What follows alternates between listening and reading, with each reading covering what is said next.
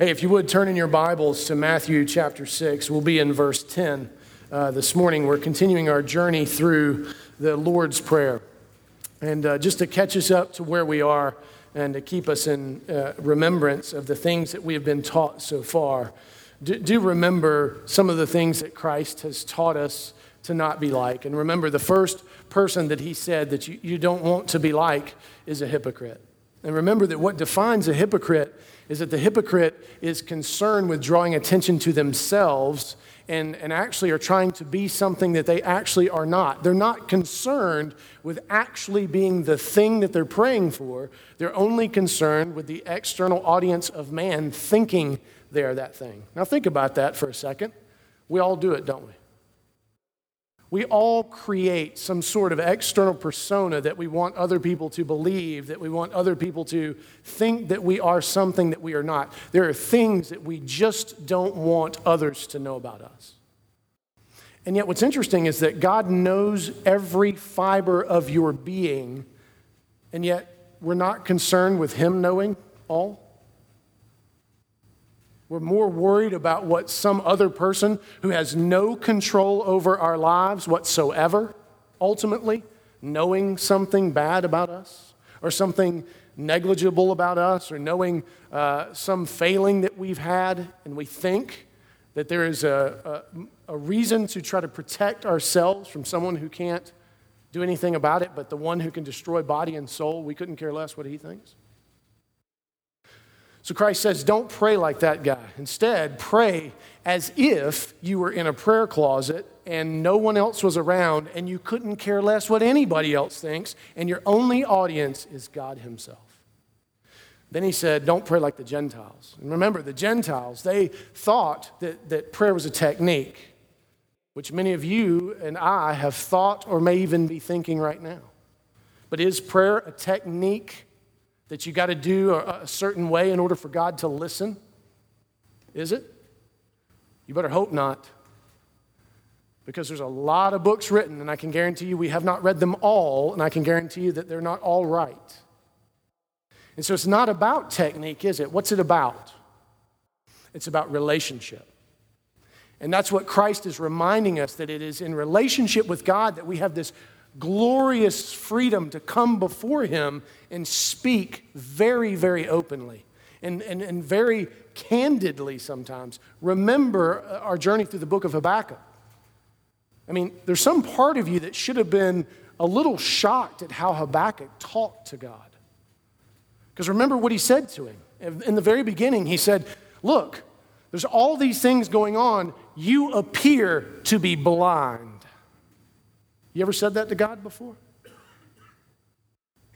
I know you've thought it, and therefore you have said it to Him, but have you had the courage to go to Him and say it in such a way that Habakkuk did, ultimately coming around to reverence, remember? Habakkuk didn't just leave it there. He continued to say, this is what I know about you, Lord, and this is what I see going on in the world, and there's a gap here that I cannot traverse. But I'm going to stand my watch and trust you to answer. If you've read the book of Job, if you've read any of the other prophets, in fact, just this past week, we've been going through Tim Keller's book on prayer, and one of the passages that we looked at in terms of struggling with God was Jeremiah chapter 15. And the language in Jeremiah chapter 15 is very interesting, as Jeremiah goes straight to the Lord and say, cursed be the woman who gave birth to me. You ever said that? Cursed be the woman who gave birth to me because I should not exist. And he goes on to say, I have done everything you have asked me to do. Everything right. Are you a babbling brook leading me astray? You ever been that honest with the Lord before? Now, if you know, it ends in Jeremiah 15, right? Because God kills him on the spot. No, there's 52 chapters in Jeremiah. The story goes on because God says to Jeremiah, repent and I'll restore you. I am with you. I will protect you and no one can touch you. That's relationship. God said, I will be with you when you walk through the fire, from Isaiah. So again and again and again, we see all throughout Scripture the actual truths of the Lord's Prayer being played out in the lives of God's people. if we just had the eyes to see. And we just had the courage to actually live it out so that we could finally understand that God is our Father. Remember how he contrasts the Gentiles who use heaps and heaps of words to try to sway God as if it were some sort of technique. He says, remember the Lord your God, your Father, knows what you need before you can speak it and is already moving to change it. And that's because he loves us, and that's relationship. And then he goes on to say, so based on all of that, based on God alone is your audience and God alone is the one you relate to, God is the one who loves you and can change things, pray then with all that being true like this, our Father. And remember, one of the things that we noted is that all the pronouns related to God's people are plural. The Christian life cannot be lived in isolation or individually. I know some of you would like that to be true because it's messy out here. It's messy in our families. It's messy with our friends, much less our enemies, much less our neighbors that we don't yet know, much less the people that we work with a cubicle away that you just can't stand because they play Celine Dion nonstop. But I digress. It is hard. And trust me, as the one who is constantly trying to push you toward this communal understanding, I am covered in scars. And trust me, there are days where I say to the Lord, I don't know if I can say it to them because I don't know if I believe it. I don't know if I want to do it, not even one more day. Today is not one of those days, by the way. And so understand that, and we were talking about this in our staff meeting just this past Tuesday with the things that are going on in our families, that the closest proximity to us, our nearest neighbors. We were saying, how can we say to the rest of the church that they need to be communal when we are struggling so much to even love the ones that are closest to us? Now we know why you push back so hard. And so understand that we don't take lightly, and I don't just throw out those things about community lightly because obviously Christ didn't.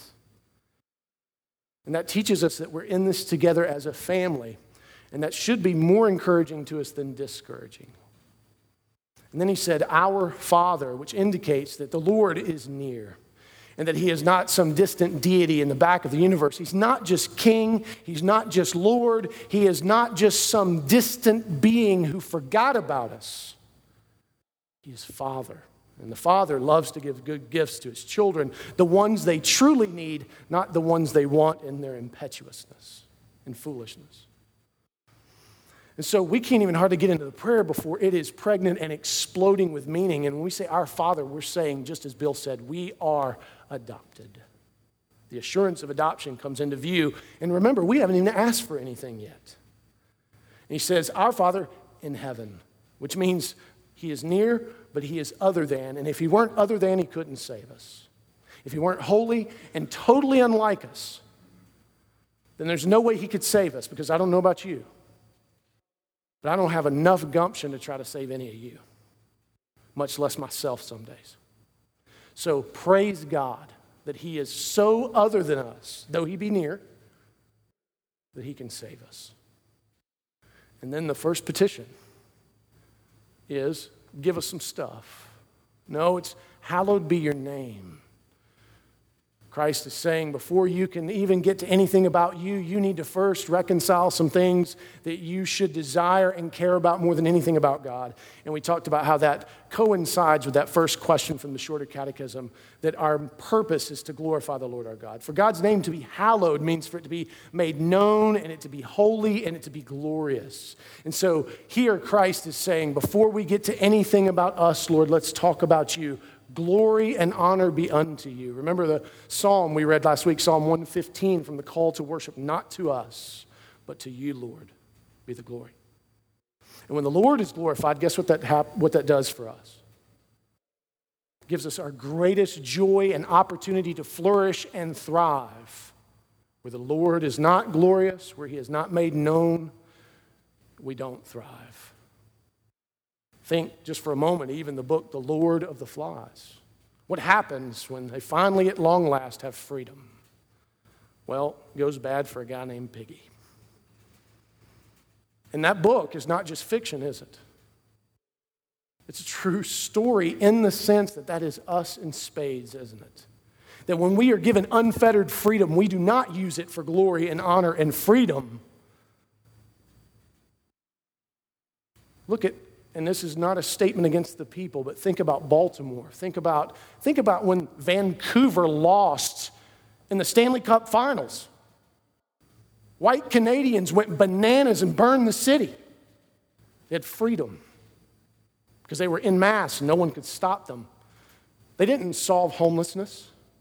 They didn't build houses. They didn't use all of their energy and ingenuity to do anything good. No, they were angry because their favorite hockey team lost and they burned the city. So we see example after example after example that when we have full freedom without God's glory, it goes bad. And so our first petition was that the Lord's name would be hallowed, and now we come to the second and the third. They really are all one package deal because God's name cannot be hallowed if his kingdom doesn't come and if his will be not done. And in fact, I would argue, along with R.T. France and a couple of other commentators, that on earth as it is in heaven refers to all three. Really, because, why would you want God's name hallowed and his kingdom to come, but let's not have that on earth. Let's just do your will be done on earth. For his will to be done, the other two have to be true. So it really is a capstone condition. So as we approach this text this morning, let me give you the key truth that we need to walk away with.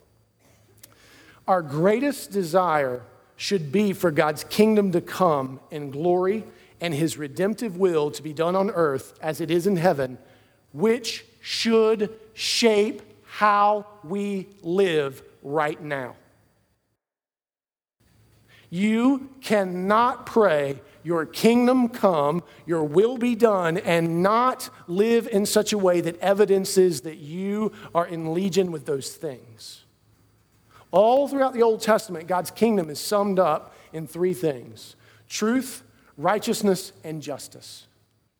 The prophets say it over and over and over and over again. And if we say your kingdom come, then we must be ambassadors of truth, righteousness, and justice. Now, some of you may be thinking, well, whose justice and which rationality? Whose truth? Whose righteousness? God's. Which means you have to be a people of the book to understand what each of those phrases means in the context of the glory of God, not in the context of man. So, for us to be able to desire these things, for us to be able to live them out, we must be a people of the Word who are seeking to understand what all of this means. These are big concepts, kingdom and will. We've talked about them here many times before. I will not be able to exhaustively preach on them this morning. We're just going to hit some of the high notes of it.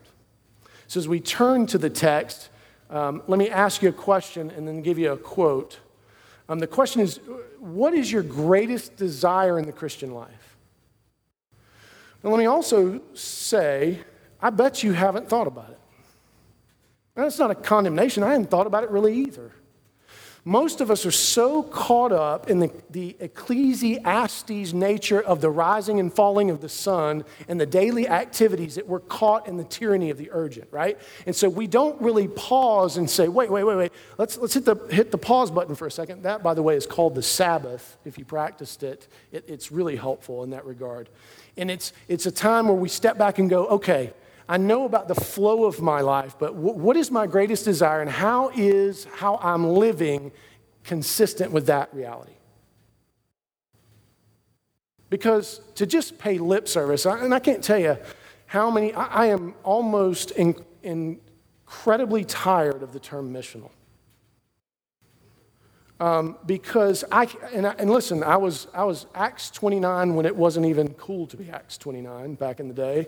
I was Acts 29 when it wasn't cool again to be Acts 29 when the kingdom fell. So listen to me. I love the term. I love the ideas behind the term, but we have so abused it and just talked about it as this meta idea that it has never come down to earth. It's only existed in the heavenly realm of discussion. And we have narrowly defined it and somehow taken vocation out of it and taken being a stay-at-home mom out of it and taken all these things out of it that it is almost meaningless. And so if we are going to actually say we desire something, then our lives must be consistent in that and mostly consistent with the Missio Dei, the missional calling of the Lord our God, which we'll see in a second. So what is your greatest desire? That may take some time for you to think about. What is your greatest desire in the Christian life? And even more important, are your actions consistent with what you say you desire? Did I say your actions are perfect with what you desire? Is that what I said? Not at all. In fact, if you know me, I don't believe that at all. I don't think you believe that at all. It's a struggle, isn't it, between the now and the not yet. It's a great tension. And we're assailed on many sides, even by good ideas. But listen to what Karl Barth says. And for those of you who are concerned that I'm quoting Karl Barth, I know his flaws. I get it. But this is a great quote. To clasp hands in prayer is the beginning of an uprising against the disorder of the world. Let me read that again. To clasp hands in prayer is the beginning of an uprising against the disorder of the world. What's Karl saying? He's saying that first and foremost, we're confessing that we cannot fix it in and of ourselves. Secondly, he's also confessing that there's only one who can, and he's confessing that things aren't right, and he's confessing that prayer has a purpose, which is to see things made right. Isn't that the Lord's Prayer? So as we step into this petition, let's talk about your kingdom come. We have to remember that when it says your, it doesn't mean our, and that doesn't mean we get to shape it. It doesn't get to be made in our image. It must be in God's image. It must be in the way in which it is talked about in Scripture. And I will say there's no possible way for you to understand the concept kingdom if you have not a knowledge of the Old Testament. Kingdom is explained in spades in the Old Testament, and the new covenant doesn't change what it meant. The new covenant kingdom that Christ inaugurates is that kingdom that was spoken of. It's not that this kingdom lacks truth and righteousness and justice. No, even more so now. It's actually possible now. Whereas in the old concepts, as you saw again and again and again, how did royal temple theology work out for kingdom? They love the poor, right? How many times did they practice Jubilee, Jonathan? 0. Great concept, never saw the light of day. Because royal temple theology squashed it. And actually did the opposite, which is why, remember, Habakkuk cried out, "Are you blind, Lord? Look at what your people are doing." Jeremiah the same way, Zechariah the same way, Zephaniah the same way, Amos the same way, Micah the same way, Malachi the same way, Obadiah the same way. All of them were speaking to how things were coming apart because man could not bring into inauguration the kingdom of God. It was going to take a different king for a different kingdom. So when we say your kingdom come, we're clearly submitting ourselves to God's concept of what that is. And we are suggesting that we are submitting ourselves to be ambassadors of that same kingdom. This means that it shapes our ethics. Let me illustrate. If the hallmarks of the kingdom are truth and righteousness and justice, how does this affect how you do your job? How does this change how you do business? For those of you who are small business owners, is it still okay for you to manipulate and cut corners to make sure the government doesn't know about some of that money you got that you don't want taxed? Is that justice? Sticking it to the man. Kingdom come, what?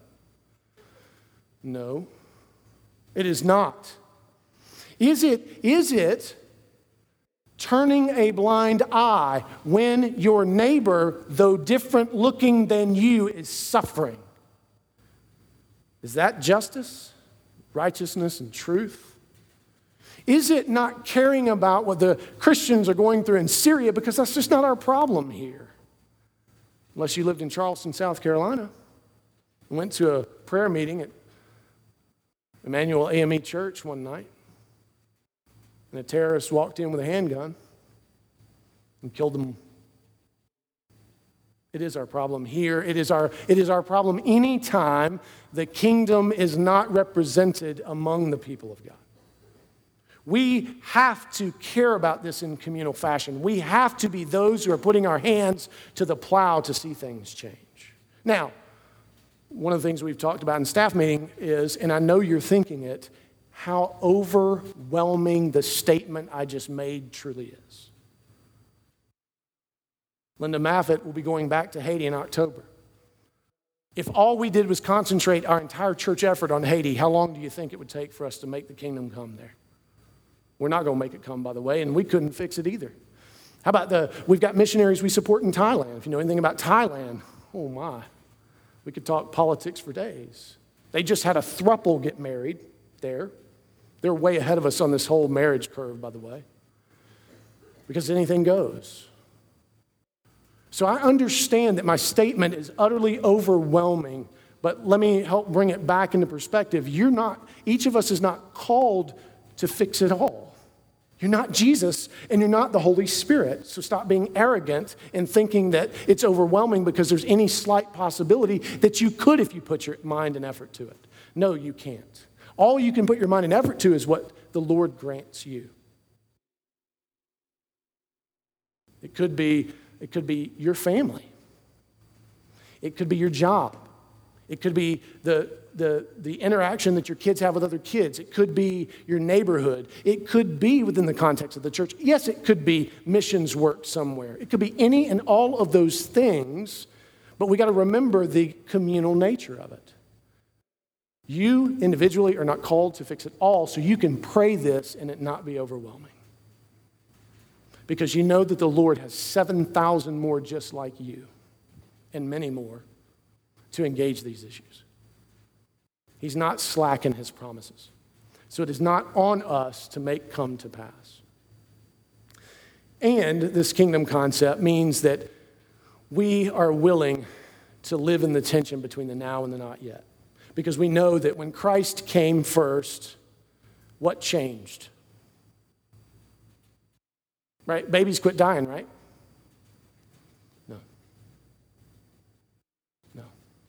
No. Trafficking stopped when Jesus came the first time, right? No. War ceased. And even rumors of war ceased when he came, right? No. So what changed when the kingdom was inaugurated? When he came? Redemption. The possibility that we could be part of the unfolding kingdom that was being inaugurated, such that we could say with Paul from Romans 8 that the current suffering that we endure pales in comparison to the eternal weight of glory that is coming. And it's so much so that all of creation stands on tiptoe, neck outstretched, waiting, groaning for the sons and daughters of God to be revealed in glory. Amen?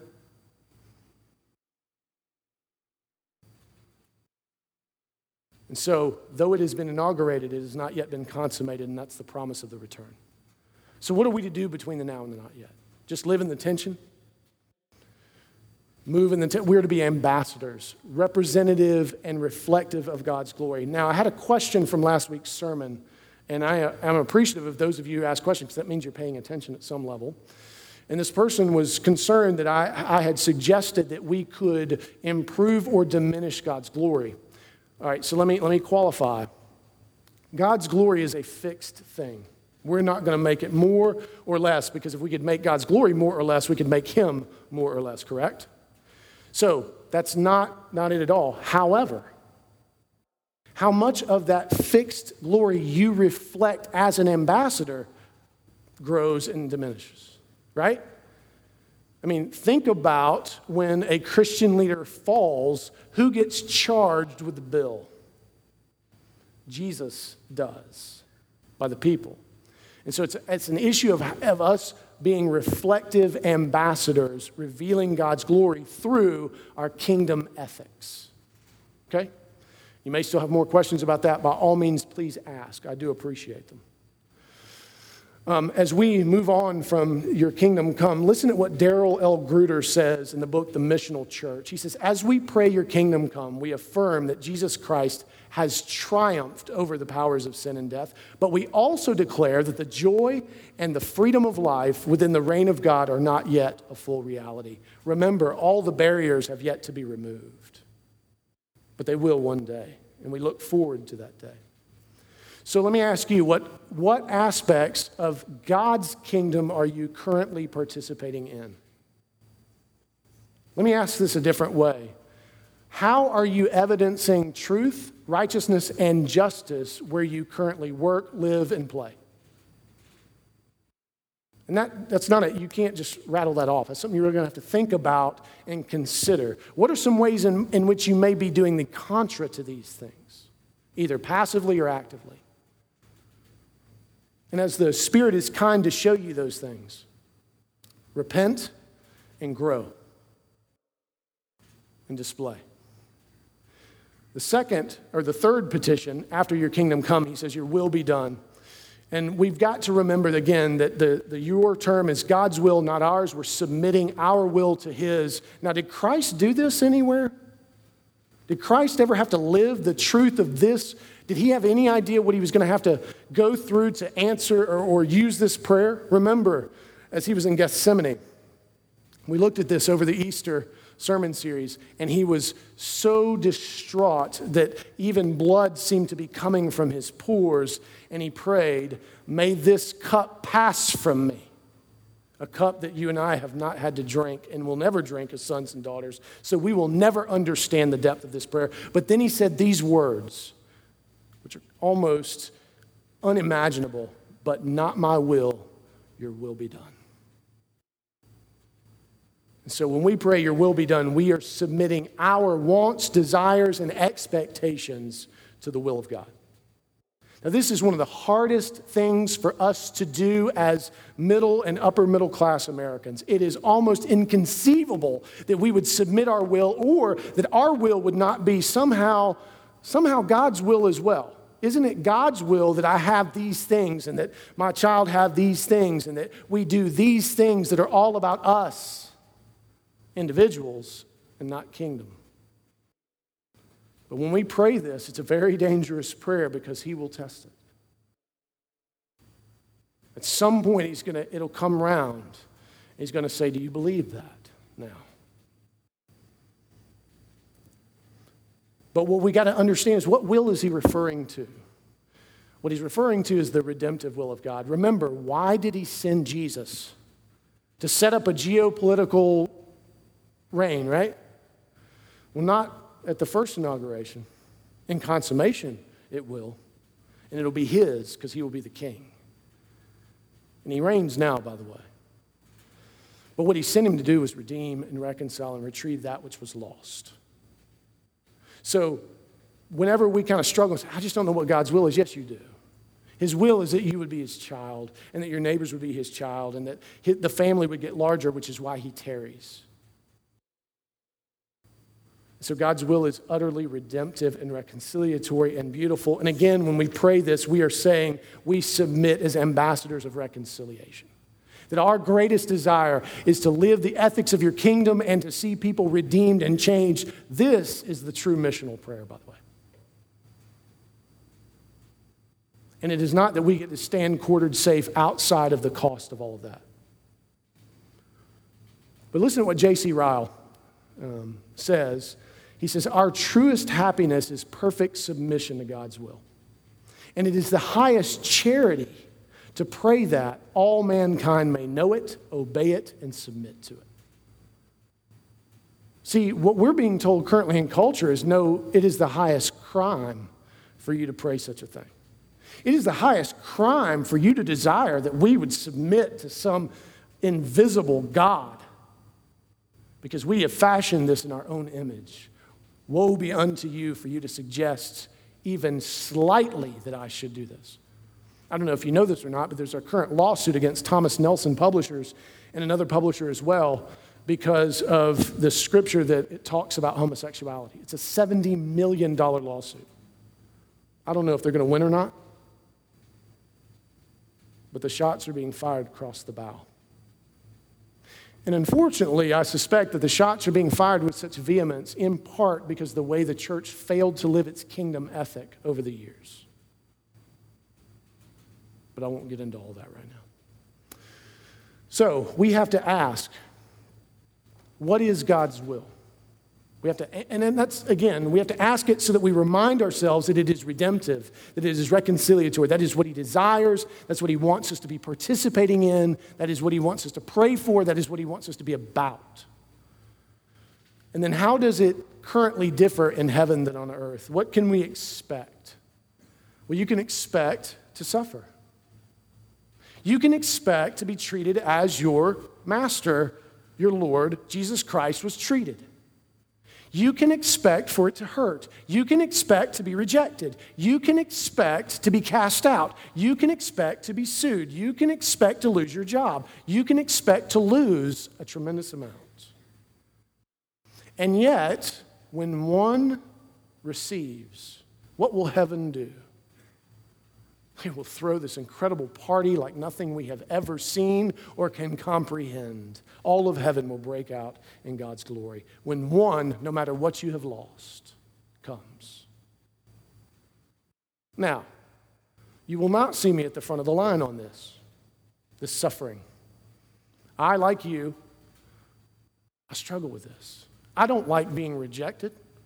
I don't like being not liked. I know it's strange. I know some of you don't believe that. I really don't. And I know that it's hard to suggest that you could put yourself in a position to lose your job, but remember what you're saying when you say, I can't afford to lose this job. You're saying God cannot provide. To stand for God's glory, to actually seek the hallowing of his name and the kingdom coming and his will being done, that he cannot take care of you, his ambassador. That's what you're saying. That is bad theology. That is a theology that cannot hold you in the end. Someday it will come round.